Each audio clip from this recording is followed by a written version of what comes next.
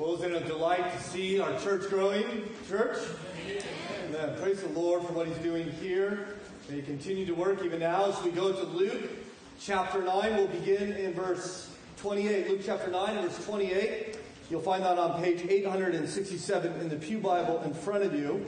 I do invite you to turn to that passage. I look forward to considering it with you this morning. While you're finding your way to Luke 8, I do want to wish you a happy anniversary. So happy anniversary, Hamilton Baptist Church. It was 1 year ago that we started our study of the Gospel of Luke. So praise the Lord. We've already made it to chapter 9. And isn't this wonderful? I, of course, know what you're thinking when I say things like that. Why are we going so fast? Right? And let's slow down and consider this. And we'll have a great delight, probably 100 sermons, I imagine, the longest book in the New Testament. And the reason why we slowly work through books, at least why I'm convicted that that is a helpful way to teach God's Word, is that it gives us opportunities to exalt the Lord Jesus Christ as we consider His life, especially in the Gospel of Luke, that we lift Him up, that He might be worthy of your affection and your commitment and your devotion. So what we want to do as we gather on Sunday mornings is to look to Jesus. We want to leave here thinking, my Lord is worthy of my complete obedience and devotion. We might want to leave here thinking, when I live in light of the truth of who Christ is, I find my joy and my purpose. I like how Charles Spurgeon, my great preaching hero, put it. What is the Holy Ghost to do with our preaching if we do not make the Lord Jesus glorious? If we do not lift Him up high, if we do not labor to make Him King and Kings and Lord of Lords, we shall not have the Holy Spirit with us. Vain will be the rhetoric, music, architecture, and energy. If our own design be not to magnify the Lord Jesus, we shall work alone and work in vain. So this is why deliberately and sometimes slowly we work, because we want to see Jesus in and out every week. Of course, it's not going to stop when we get done with Luke, is it? You get to the end of Luke, and Luke tells us, Jesus tells us that He is both the author and the subject of all Scripture. And so whatever Scripture we find, we want to exalt the Lord Jesus. And that's not in preaching. It's when you teach in Sunday school or in your community groups or in your youth ministry or the children's worship, we want to exalt Christ.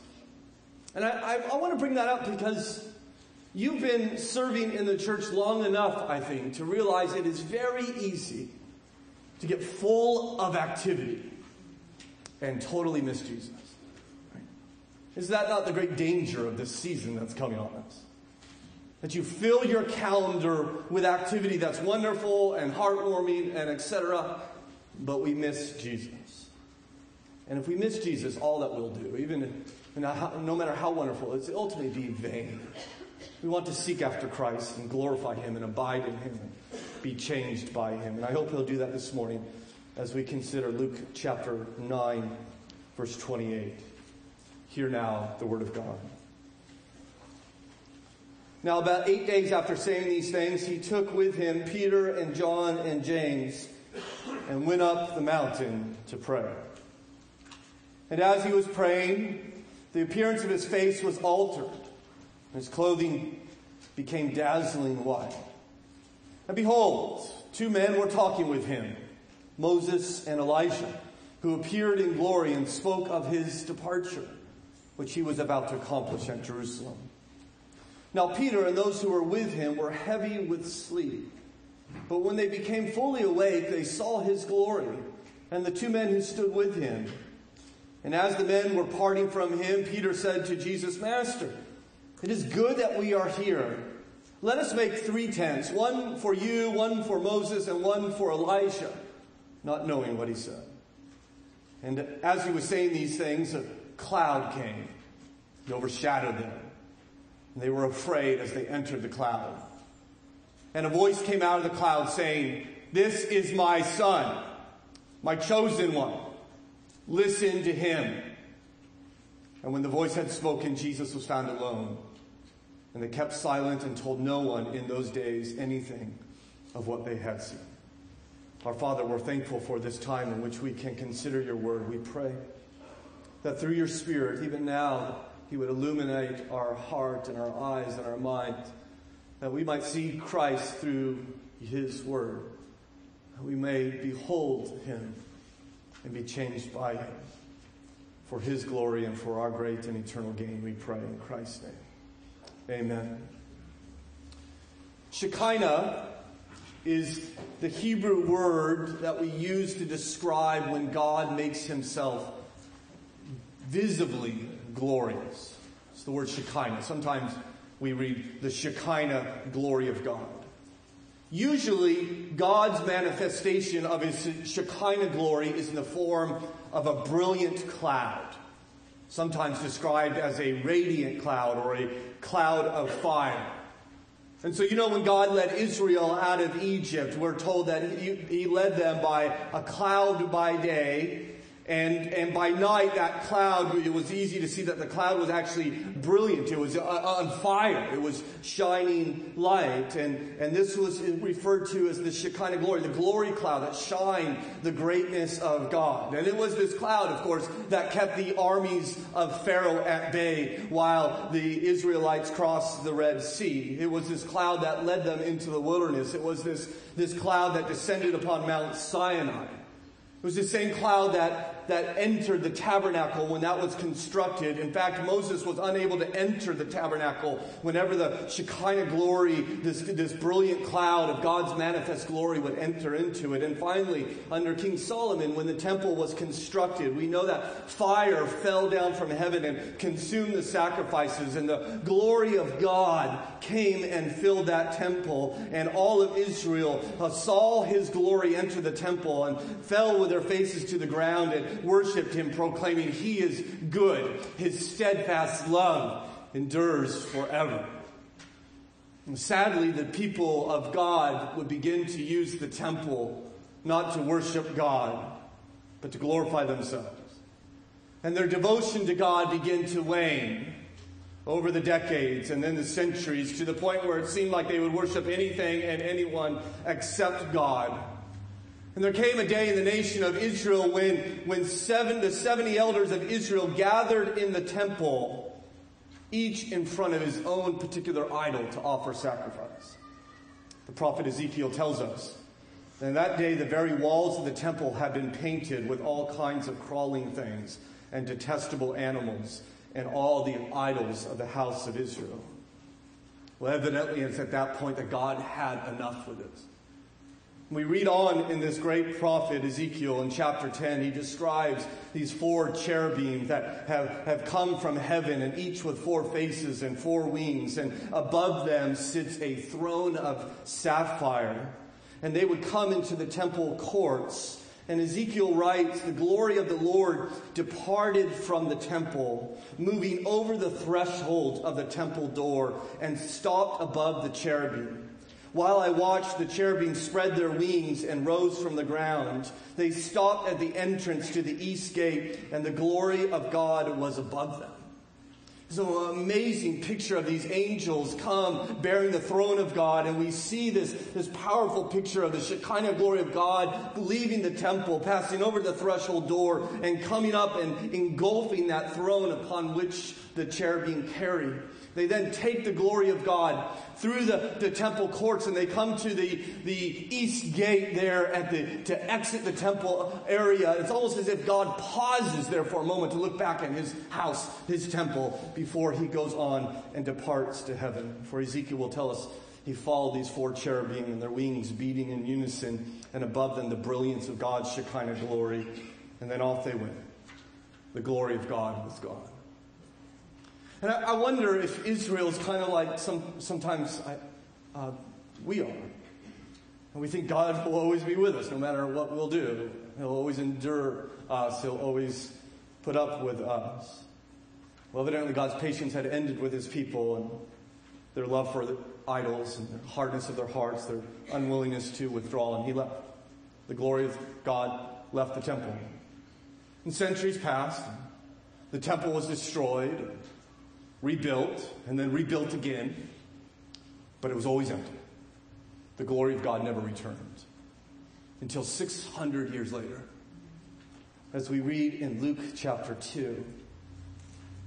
In the middle of a night, in the trembling hands of a carpenter, wet with the blood of his birth, he holds a baby boy.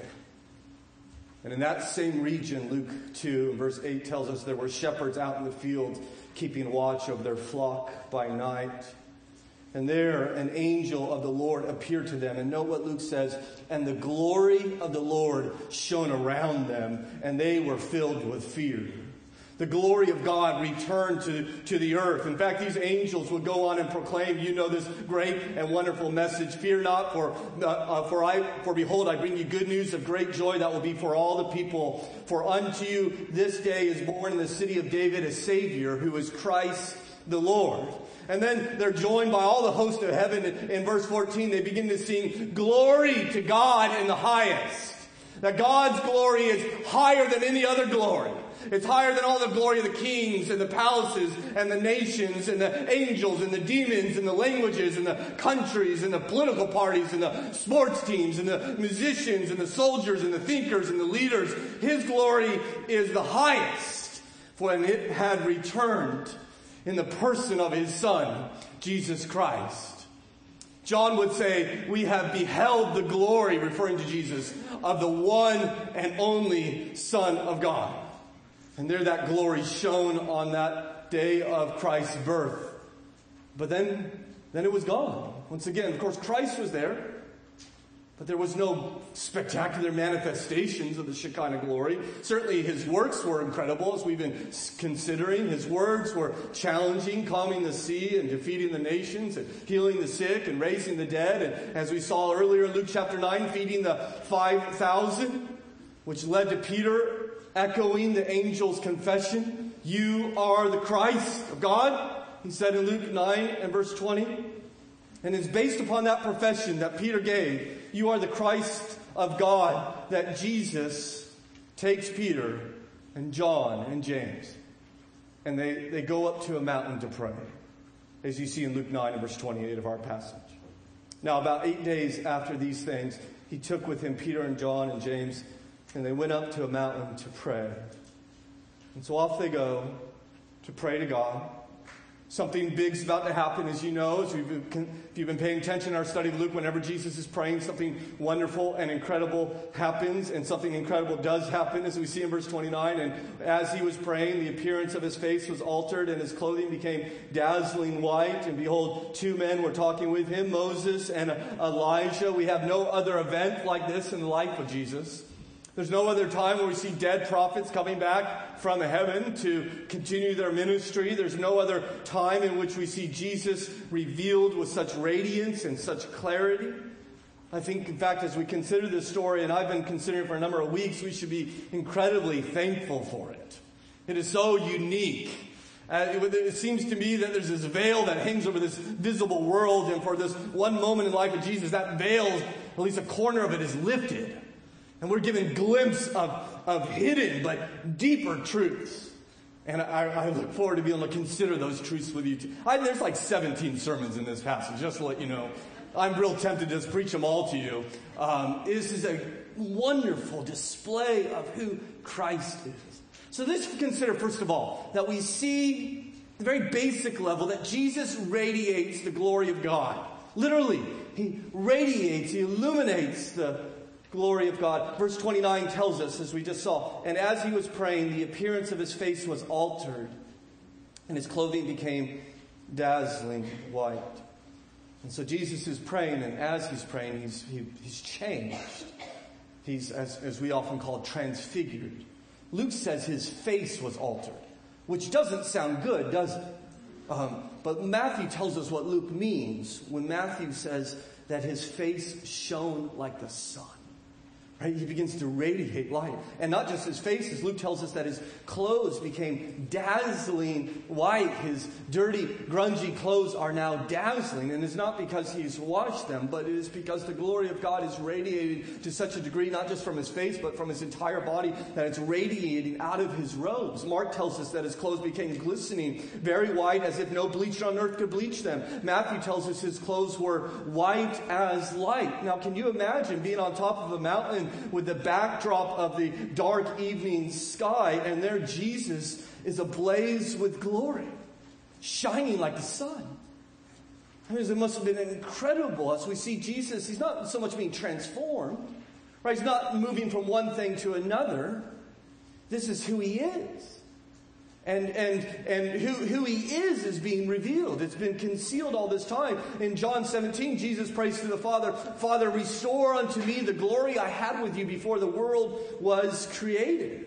He wants that glory back, and he's revealing it a bit here. In fact, this time of year, we'll most likely sing a song. Hark the herald angels sing. Veiled in flesh, the Godhead sing. Right? So there's a veil over Christ.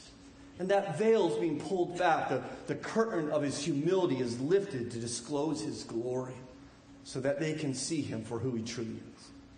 Now, I don't know if you just even thinking about this story reminds you of another story that happened 1,500 years earlier, before this happened, way back in the days of Moses. Remember when Moses went up to a mountain to meet with God and came down from that mountain with the law in his hand, and unbeknownst to him, as he descended and encountered the people of Israel, his face shone like brilliant light. In fact, he didn't even know it. And Aaron and others were so terrified of him, they ran away from Moses because he comes down shining the glory of God. You see, Moses was up with the Lord, and he's now reflecting God's glory. Moses is like the moon. He returns from God's presence, shining with this reflected glory. But that's where the similarities end, don't they? You see, because Jesus isn't reflecting anything. If Moses is like the moon, Jesus is like the sun. The glory of God doesn't come down upon him. It's not reflected off of him. It's coming from within him. He doesn't reflect the glory of God. He is the glory of God. Even as John came up and read for us, Hebrews chapter 1 and verse 3, Jesus is the radiance of his glory and the exact representation of his being. This is who Jesus is. He is the glory of God. He is God himself, the Son of God, the second person of the triune God. And we see him radiating this glory. In fact, this is what Jesus looks like now and what he will look like forevermore. You read the end of our book, the end of the Bible, in Revelation 21, the scripture tells us the city has no need of sun or moon to shine on it, for the glory of God gives it light, and its lamp is the Lamb. So understand one day, my brothers and sisters in Christ, when you walk upon this new earth and enter this new city and live in this new creation, at the center of all will be the throne of God, and seated upon the throne of God will be Jesus the Christ, and with his glory radiating outward, illuminating all of the new creation. That's who he is. And so you probably do well when you think of Jesus, to not think of all the time this humble, traveling peasant in Galilee, but rather a king in heaven, the king in heaven, exalted and glorified. This is who Christ is. He radiates the glory of God. Now, the question is, well, why is he showing them this? I mean, why do this? Why lift the veil? Well, you notice in verse 28 that Luke connects this event with a previous event. He says, now 8 days after these sayings. Luke rarely does this. But 8 days after these sayings. Well, what sayings? The conversation between Jesus and Peter. Remember when Jesus asked Peter in Luke chapter 9, I think verse 19, who do you say that I am? And Peter responds in verse 20, you are the Christ of God. And it's after this time that he takes Peter and these two other apostles up to this mountain. You see, Luke wants to link these events, and of course Peter gave the right answers we considered some time ago. Peter aced the theology exam, if you will, but evidently that's not enough for Peter. God wants these truths to begin to impact Peter's life and the apostles' life, John and James' life. It's not enough, in other words, for them to know it intellectually. They have to begin to experience these truths. It has to impact them existentially, internally. It has to actually begin to bear fruit in their lives. You think, by the way, that when Peter, James, and John were on this mountain and saw the Lord Jesus transfigured like this, you think this might have impacted them? You think this might have stayed with them for a while? You think this might have been an anchor for them? You see, they will see their master's weakness, won't they, in his hour of great need, but only after first seeing, at least just for a moment, their master's glory. And I believe that must have had a profound impact on them, just as truth impacts you when you begin to eternalize it. It's not enough for us to know truth intellectually. We need to know it experientially. It needs to take root in our lives and begin to change us. Let me illustrate a way in which this could take place. Pretend for a moment that you have a friend who doesn't wear his seatbelt. And you'd say, well, hey, buddy, you need to wear your seatbelt. Don't you know it's dangerous not to wear a seatbelt? And he says to you, yeah, I know. I know the danger. I just don't like it. It's not comfortable for me. I'm not going to wear my seatbelt. Well, a week later, after you have this conversation with a friend, your friend goes to the hospital to visit someone who was in a car accident. And they weren't wearing their seatbelt. And they went through the windshield. And he spent some time with that person. What's this individual going to do the next time he gets in a car? He's going to put his seatbelt on, isn't he? Now, it's not that he has gained truth. He always knew not wearing a seatbelt is dangerous. He always had that understanding. But now he's actually begun to experience that truth. Or someone might say, hey, there's a new restaurant open. It's the greatest food. It's the greatest service, the greatest ambience. And you say, okay, I believe you. I understand. I know that this is the place to go. You will believe the truth. But once you go down and sit there and eat the food and you say, wow, you begin to be experienced by the truth that you had. You're not gaining it. You're not changing your beliefs. You're just beginning to experience it. And this is what's going on in Peter's life. He believes that Jesus is the Christ, but now he's having this incredible experience where he can internalize the truth. Now, the reason I think this is important to talk about is that so often we as Christians, we live with these truths in our minds, but they don't impact the way we live and think and act. If I were to ask you a question, do you believe that you are accepted by God fully? If you're a Christian, you most likely say, yeah, I believe that. And if I were to say, well, do you believe that God loves you unconditionally? And that God's favor rests upon you? You as a Christian would say, yeah, I believe that. And I were to come and say, do you believe that God controls every aspect of your life to the point where He's working all things together for your good, even the difficult things? You would say, yes, I believe that. Well, if you believe that, the question I think then is raised is, why do you get anxious? Why do you worry? Well, why do people's criticism of you buffet you? Why do you try to position yourself to win the approval of other people? Why do you try to put yourself in the best light so that other people would think highly of you? Well, I wonder if it's because the truths that you believe have not truly impacted your life. You have not internalized them. And we know the truth, but do they strengthen us? Do the truths change us? Do they comfort us? Do they give us peace that passes all understanding? Evidently, one way for us to begin to internalize this truth is to look at Jesus. To turn our eyes upon Jesus. And to gaze upon Him. Let the things of this world grow strangely dim in the light of His glory and grace. Stop looking at our problems and begin to look at Christ as He radiates the glory of God. But that's not all He does. You see, Jesus secondly liberates the people of God. So as Jesus stands there radiating the light, He receives a couple visitors, as we see in verse 30. And behold, two men were talking with Him, Moses and Elijah. Now, I've been talking about this passage for a little while. I talked to the staff on Monday and then the elders on Thursday. We all consider this. Everybody keeps asking, how do they know it's Moses and Elijah? I mean, did he have like a name tag that said, hello, my name is Moses on it? I mean, I don't know. I don't know the answer. Maybe he heard Jesus talking to them. Hey, Moses, did you hear what Elijah said? And there's a conversation. Maybe that's how they know. What I find the more interesting question is why Moses and Elijah? Right? Why not Isaiah and Jeremiah?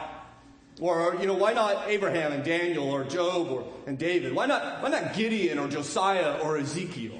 Right? Well, why just Moses? Why and Elijah? Well, if you remember even what John was helping us understand from Deuteronomy 18, remember Moses came and Moses gave the people of Israel what? The law, right? In fact, we even named that covenant after him. We call it the Mosaic covenant. And Moses very much stands for the law. Of course, Elijah was the greatest prophet of the old covenant. Right? Elijah raised the dead. Elijah stopped the rain for 3.5 years. Elijah called down fire from heaven. Elijah didn't even die. He was taken to heaven, passing by death. And so you have Moses, who represents the law, and Elijah, who represents the prophets. Now, if you want to summarize the Old Testament, or the Old Covenant, what would you call it? You would call it the law and the prophets. So Matthew chapter 5, for instance, Jesus says, "Do not think I've come to abolish the law and the prophets. I've not come to abolish them, but fulfill them." Saying, I'm here to fulfill the entire Old Testament. I'm here to fulfill the entire Old Covenant. In fact, after the resurrection, in Luke 24, Jesus is having a Bible study with a couple of pilgrims on their way to Emmaus. And he points out, the Bible says, starting with Moses and going through the prophets, he showed them that all of Scripture testifies to him. All of the Old Testament has been given to us to prepare us for the Messiah. That's the whole point of the priesthood and the tabernacle and the sacrifice and the Passover and the temple and the Sabbath. All the law and the prophets, or all the Old Testament, points to Jesus. And so, if you will, the representation of the law and the prophets that are there on the mountain with Jesus, and note what they're doing. Verse 31, "Who appeared in glory and spoke of his departure, which he was about to accomplish in Jerusalem." Well, they're not just simply standing there looking awesome. They've come to talk to Jesus. They've come to have a conversation with him. They've come to help Jesus get ready for his departure, which is to take place in Jerusalem. They've come to encourage him. In fact, we know this is not for the apostles. I'll show you in a moment. They're sleeping through this whole conversation. And so clearly they've come for the benefit of Christ, to get him ready to go to Jerusalem. In fact, when we get to Luke chapter 9, verse 51, we're going to see he begins his march to Jerusalem. So we're almost at that great turning point in the ministry of Jesus. And Moses and Elijah come to discuss with Jesus how the entire Old Testament has been pointing to the Messiah's death and his resurrection in Jerusalem. In fact, interestingly enough, that word there in verse 31, departure, is the Greek word exodus. So in other words, you have Moses on the mountain talking with Jesus about Jesus' exodus, the ultimate exodus. Right? Moses, of course, had an exodus. He liberated the people of God from their social and economic oppression. But Jesus is going to liberate the people of God through his death and resurrection. He's going to bring an exodus. He's going to redeem them, but not from oppression, but from sin and death itself, from the wrath of God. And Jesus has come to liberate the people of God. And this is what Moses and Elijah are talking to him about. His liberation, his exodus, his departure by which he will redeem us. Now, it's interesting, isn't it? We shouldn't probably pass over that both these men are dead. Right? They've been dead for a long time. Moses, 1,500 years, died prior to this event. Elijah was taken to heaven 900 years prior to this event. And you know what's amazing is I think very helpful, they give us a glimpse of the life to come, don't they? And we just get a kind of a quick picture of what life is like after the grave. I just want to point out 3 truths for you. This is not the point of the passage, but it's so good. I think you need to hear it. So what we see, first of all, and maybe I don't need to say this, but when you die, Christian, and then you go to heaven, you remain you. Right? In other words, you don't get absorbed into a sea of nothingness. You don't lose yourself in the oneness with God. You remain you. When you see me in heaven, you walk up and you know what you're going to say to me? "Hey, Stephen." And I'll say, "Hey," and I'll be Stephen in heaven. Stephen Arthur Karn now, and I'll be Stephen Arthur Karn in heaven, and you'll be you in heaven, and my children will still be my children in heaven, my grandchildren, and so forth. We remain ourselves. Now, we're the best. I'll be the best possible Stephen. I'll be a far better Stephen than stands before you right now, but I'll still be Stephen. And moreover, I'm not going to get any wings, nor are you. Okay? You're not going to become an angel, I'm sorry to say. In fact, I'm happy to say that. Because why in the world would you want to become an angel when only humans are actually created in the image of God? I pity the angels, right? I'm made in the likeness of God. Don't ever come up to my child and say, "Oh, what a little angel." No, my child's not an angel. The bearer of the likeness of God, right? And so we're going to remain humans, glorified, wonderful. In fact, you see that glory there. But so we remain you. Secondly, you have relationships, right? Moses, Elijah, they're hanging out with Jesus. They're climbing mountains. They're having conversations, right? They're discussing truth with him, right? So you're going to be doing stuff, right? There's activity, relationships, conversations. And then lastly, verse 31, you see who appeared in glory. You'll be glorious. You'll share in Jesus' glory. 1 John tells us that when he comes, when we see him, we'll become like him. We're going to become glorious like Christ. And I don't know all what that means. but it's going to be incredible. And I love this. I love this. In fact, I love the fact that Moses, you know where Moses is standing, by the way. Again, this total has nothing to do with the message, but he's standing in the promised land. Remember where Moses couldn't go? This is the promised land. He made it, right? 1,500 years later, but he made it, right? So how is it possible? How can Moses, 1,500 years, come back from the dead and stand upon a mountain? Because Jesus liberates the people of God. He liberated Moses and Elijah and you and I when he pays for our sin as he dies upon the cross and is raised from the dead. This and this alone is our confidence. Friends, I tell you, every single one of us is born in a state of slavery to sin and self. We are in bondage. We need redemption, and Christ has come to redeem us. It is not, therefore, based upon my works, my goodness, my righteousness, my holiness that will earn me a place in heaven. It is simply based upon the finished work of Christ Jesus, my Lord. He has died, he's risen, and he has called me to bow my knee to him in faith, and he has washed away all my sins, and he has made me his younger brother, adopted me into the family of God, and endowed me with his spirit, and it's all of his work. Is that your confidence? Please don't ever be deceived to think, I'm going to stand before God and say, I should get into heaven because I'm a good man. I should get into heaven because I love my wife and pay my taxes and drive the speed limit. That will fail. Because no one's a good man except Jesus. He's the only perfect man. The whole point that Christ has come to this earth is because we're not good. We need a Savior. We need to be saved. You can't save yourself. Christ has come to liberate the people of God. Do you know Christ?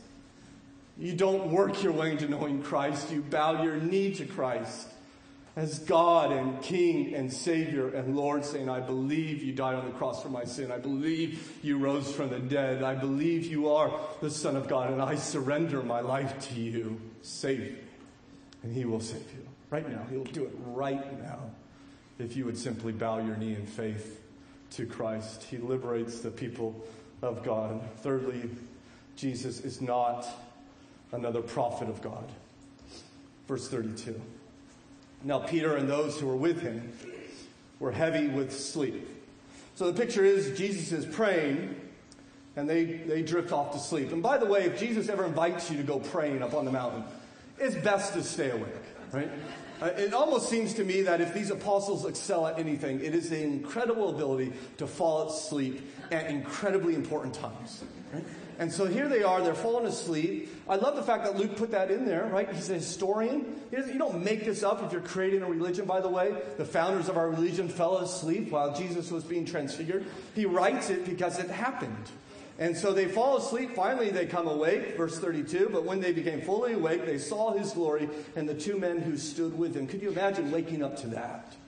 Right? Getting up from your nap and Jesus is radiating like the sun. And there's Moses and there's Elijah. And by the way, you just missed the entire conversation because they're leaving. Verse 33. And as the men were parting from him. So they're on their way out. Peter evidently realizes this opportunity has slipped away. And so he blurts the first thing that comes to his mind.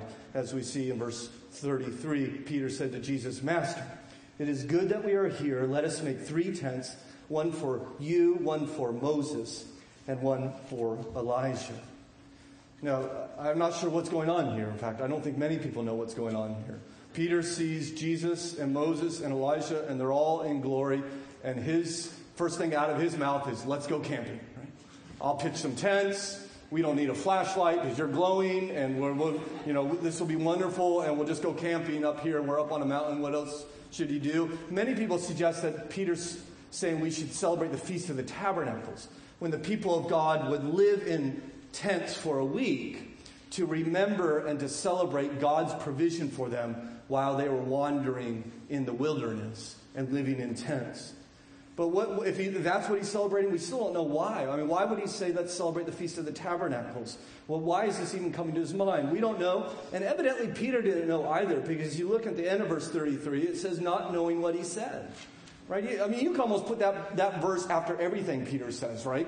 Peter said this, not knowing what he said. Until he gets to Acts, let's give Peter credit. He excels in Acts. He's limping along here for a moment, and he doesn't know what he's talking about, and Jesus doesn't even bother to respond to him. God will respond to him. But before we look at the response, what's the implication of what Peter's saying? I mean, why make these three tents? And it seems to me what Peter is suggesting is, man, I got Moses here, and I got Elijah here, and I have Jesus here. I mean, this is the Hall of Fame.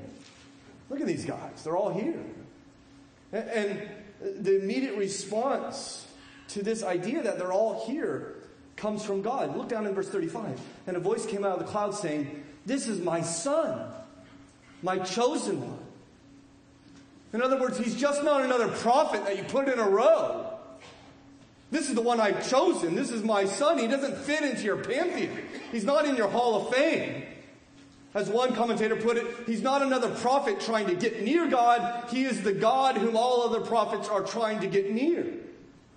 And I think this is incredibly important because our culture, kind of like Peter, wants to assemble this religious Hall of Fame. We'll put all the founders of the religion. We'll get Moses, and we'll get Jesus, and we'll get Muhammad, and we'll get Buddha, and we'll just put them all together. I mean, isn't this great? Look at all these religious founders. This is how we live. We just want to line them up all in a row. And the Bible tells us Jesus is not just another one you put in a row. He's not. It's my son, God says. In fact, turn over to Luke chapter 10. I want to show you what Jesus said. And we could go scores of different places to find Jesus saying something like this. This is just the closest to where we are in Luke 10, verse 18. Jesus said to them, "I saw Satan fall like lightning from heaven." In other words, I knew Satan before he went bad. And I was there on the day when he rebelled. And I saw him fall from, I mean, it was like a meteorite falling from heaven. It was a blaze, Jesus says. Now, who says things like that? I mean, who comes along and says, "Oh yeah, by the way, I was there when the devil fell from heaven"? No one does that except Jesus. And you understand, if that's true, if Luke 10:18 is true, then Jesus is infinitely greater than any other religious founder or prophet or godly man. And if it's not true, then Jesus is far worse than any prophet or religious founder or godly man. He's either a lunatic, totally deceived, or he's a liar. But the one thing that can't be true is that he's just one of many. Right? There's no middle ground with Jesus. He destroys the middle ground. He's either infinitely greater or he's infinitely worse. But the one thing he cannot be is one more in a row. He has not let that option exist anymore. He can't be. And therefore, you either have to utterly reject him as wicked or insane, or you must build your life entirely around him. And I would suggest the latter. Building your life around Christ, because it is Jesus alone that can protect us from the holiness and the presence of God, as we consider fourthly, Jesus protects us from God's presence, or the presence of God. Look back in Luke chapter 9 and verse 34. As he was saying these things, a cloud came and overshadowed them, and they were afraid as they entered the cloud. Well, what's this cloud? Well, it's none less than the Shekinah glory of God. The glory cloud. Matthew calls it, Matthew 17, his account, it was a bright cloud. It's the presence of the Father. In fact, you notice he comes down from heaven, evidently. Look in verse 35 again. The voice came out of where? The cloud. The other two times we see the Father speak in Jesus' life, he speaks from heaven. And his baptism and in response to a prayer that Jesus offers. But it's at this time that God doesn't send an angel or doesn't send a prophet or doesn't send Jesus, but he comes down from heaven himself in the midst of this Shekinah glory, this glory cloud, and he speaks from that cloud, declaring who Jesus is. You notice the apostles' reaction there in verse 34. They were afraid as they entered the cloud. Matthew, perhaps more vividly, says they were terrified. Now, why are they terrified when this cloud comes upon them? Well, remember when the cloud descended on Sinai? Could you go up and touch the cloud? Touch Sinai, get near the cloud? No, you couldn't. You would die. A cattle couldn't even come, and a cow couldn't even come and touch the cloud. It would die. The cloud was lethal. Moses couldn't enter the tabernacle when the glory of God entered into it, because the Shekinah glory will kill you. He is holy. We are not. You see, there is a gap between God and us, a chasm between the divine and humans, and every culture, except it seems to me the modern Western culture, understands this. Every culture, you study history or just look around this world, every culture, no matter how isolated, and when they encounter or think about the divine, they create sacrifices, they create temples, they create priests, they create rituals in a way to bridge the gap between the divine and them. Right? It's only modern Western people who think getting close to God should be easy. And if it's not, then the problem is with God. Right? It's only the modern Westerners who think, well, if trouble comes, I just go and utter a 30-second prayer and God should run to my rescue. And if he's not helping me out, then where are you, God? Why aren't you doing what you're supposed to do? Right? We think if God exists, he ought to be accessible and easy and ready to help whenever we call upon him. But there's a problem that the Bible presents, and everybody, I think, knows internally if they spend time to look into their heart, is there is a gap between us and God, because he is holy and we are not. And now he comes down upon the mountain around Peter and James and John, and something amazing happens. They don't die. They live there in the presence of God. Remember Moses, he was up on that mountain, right? And he said, I want to see you. Can I see you, please? I want to see you in your brilliance and your beauty. And God said, you can't see me. Man cannot see me and live. And here they are with the revelation of Jesus and shrouded with the Shekinah glory of God, and they live. It's only because of Christ that they live. I think Tim Keller's right when he says the transfiguration shows us that Jesus is not only the God on the other side of the chasm, he is at the same time the bridge over the chasm. Right? Because God's there and there's no sacrifice, there's no temple, there's no priest, unless you count Jesus. He's the sacrifice and he's the temple and he's the priest. Right? And he gives you and I what Moses can't and Elijah can't and no one else can. He allows us to come into the very presence of a holy God through his sacrifice for us. He protects us from God's presence, gives us a relationship with God, and we can come into his presence. Well, this is not the only thing we learn. One last thing as we end our time together. We see finally that Jesus speaks the word of God. See, the cloud is, God in his Shekinah glory is not content just to be there on the mountain. He has something to say. In verse 35, and a voice came out of the cloud saying, this is my son, my chosen one. Listen to him. Very similar to what God said, that God the Father said of God the Son and his baptism. He said, this is my son. Matthew adds that he said, this is my beloved son.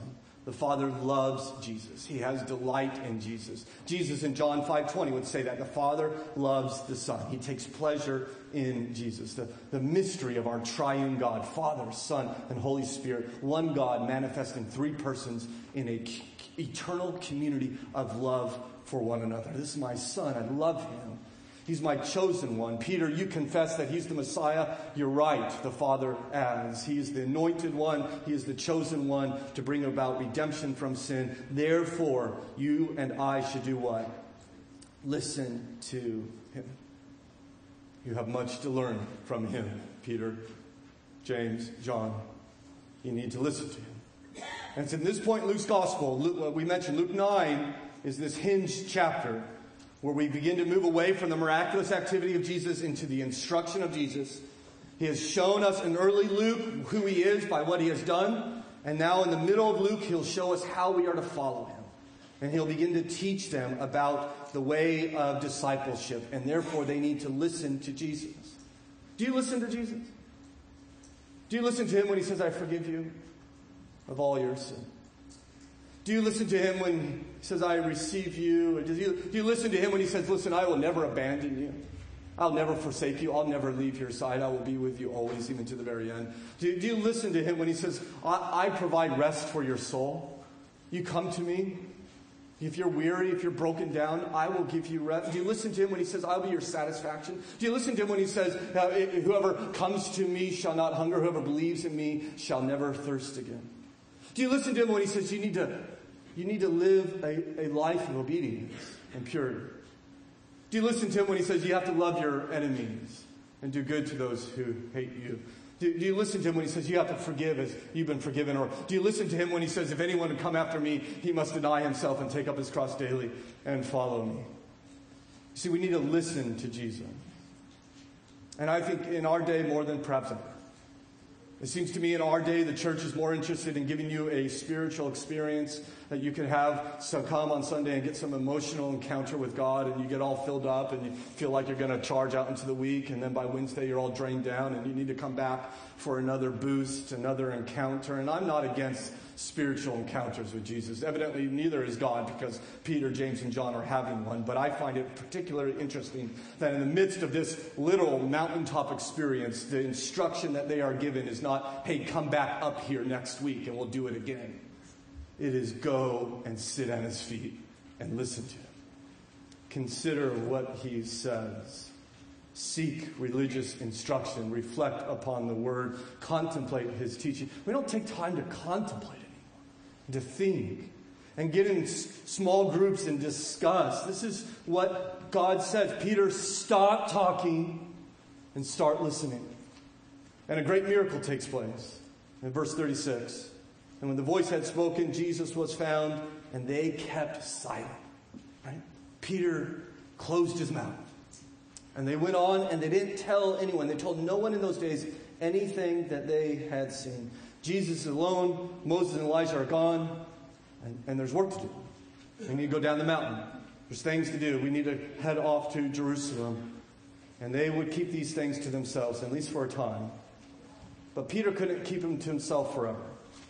And so as we end our time, I just want to briefly consider over in 2 Peter, Peter's account of what happened. We'll just spend a couple minutes here. And so 2 Peter, that's if you find the book of Revelation, you've gone too far, go towards the front of the Bible, skip a couple books, and you'll find 2 Peter chapter 1. And Peter actually writes of this event, and I think it's an extraordinary description of what took place. He says in verse 16 of 2 Peter 1, "For we did not follow cleverly devised myths when we made known to you the power and the coming of the Lord Jesus Christ. For we are eyewitnesses of his majesty." He says, "Now we didn't make this up. This is not coming out of our mind. I saw this. I was there. I saw his majesty." What's he talking about? Verse 17. "For when he received honor and glory from God the Father, and a voice was born to him by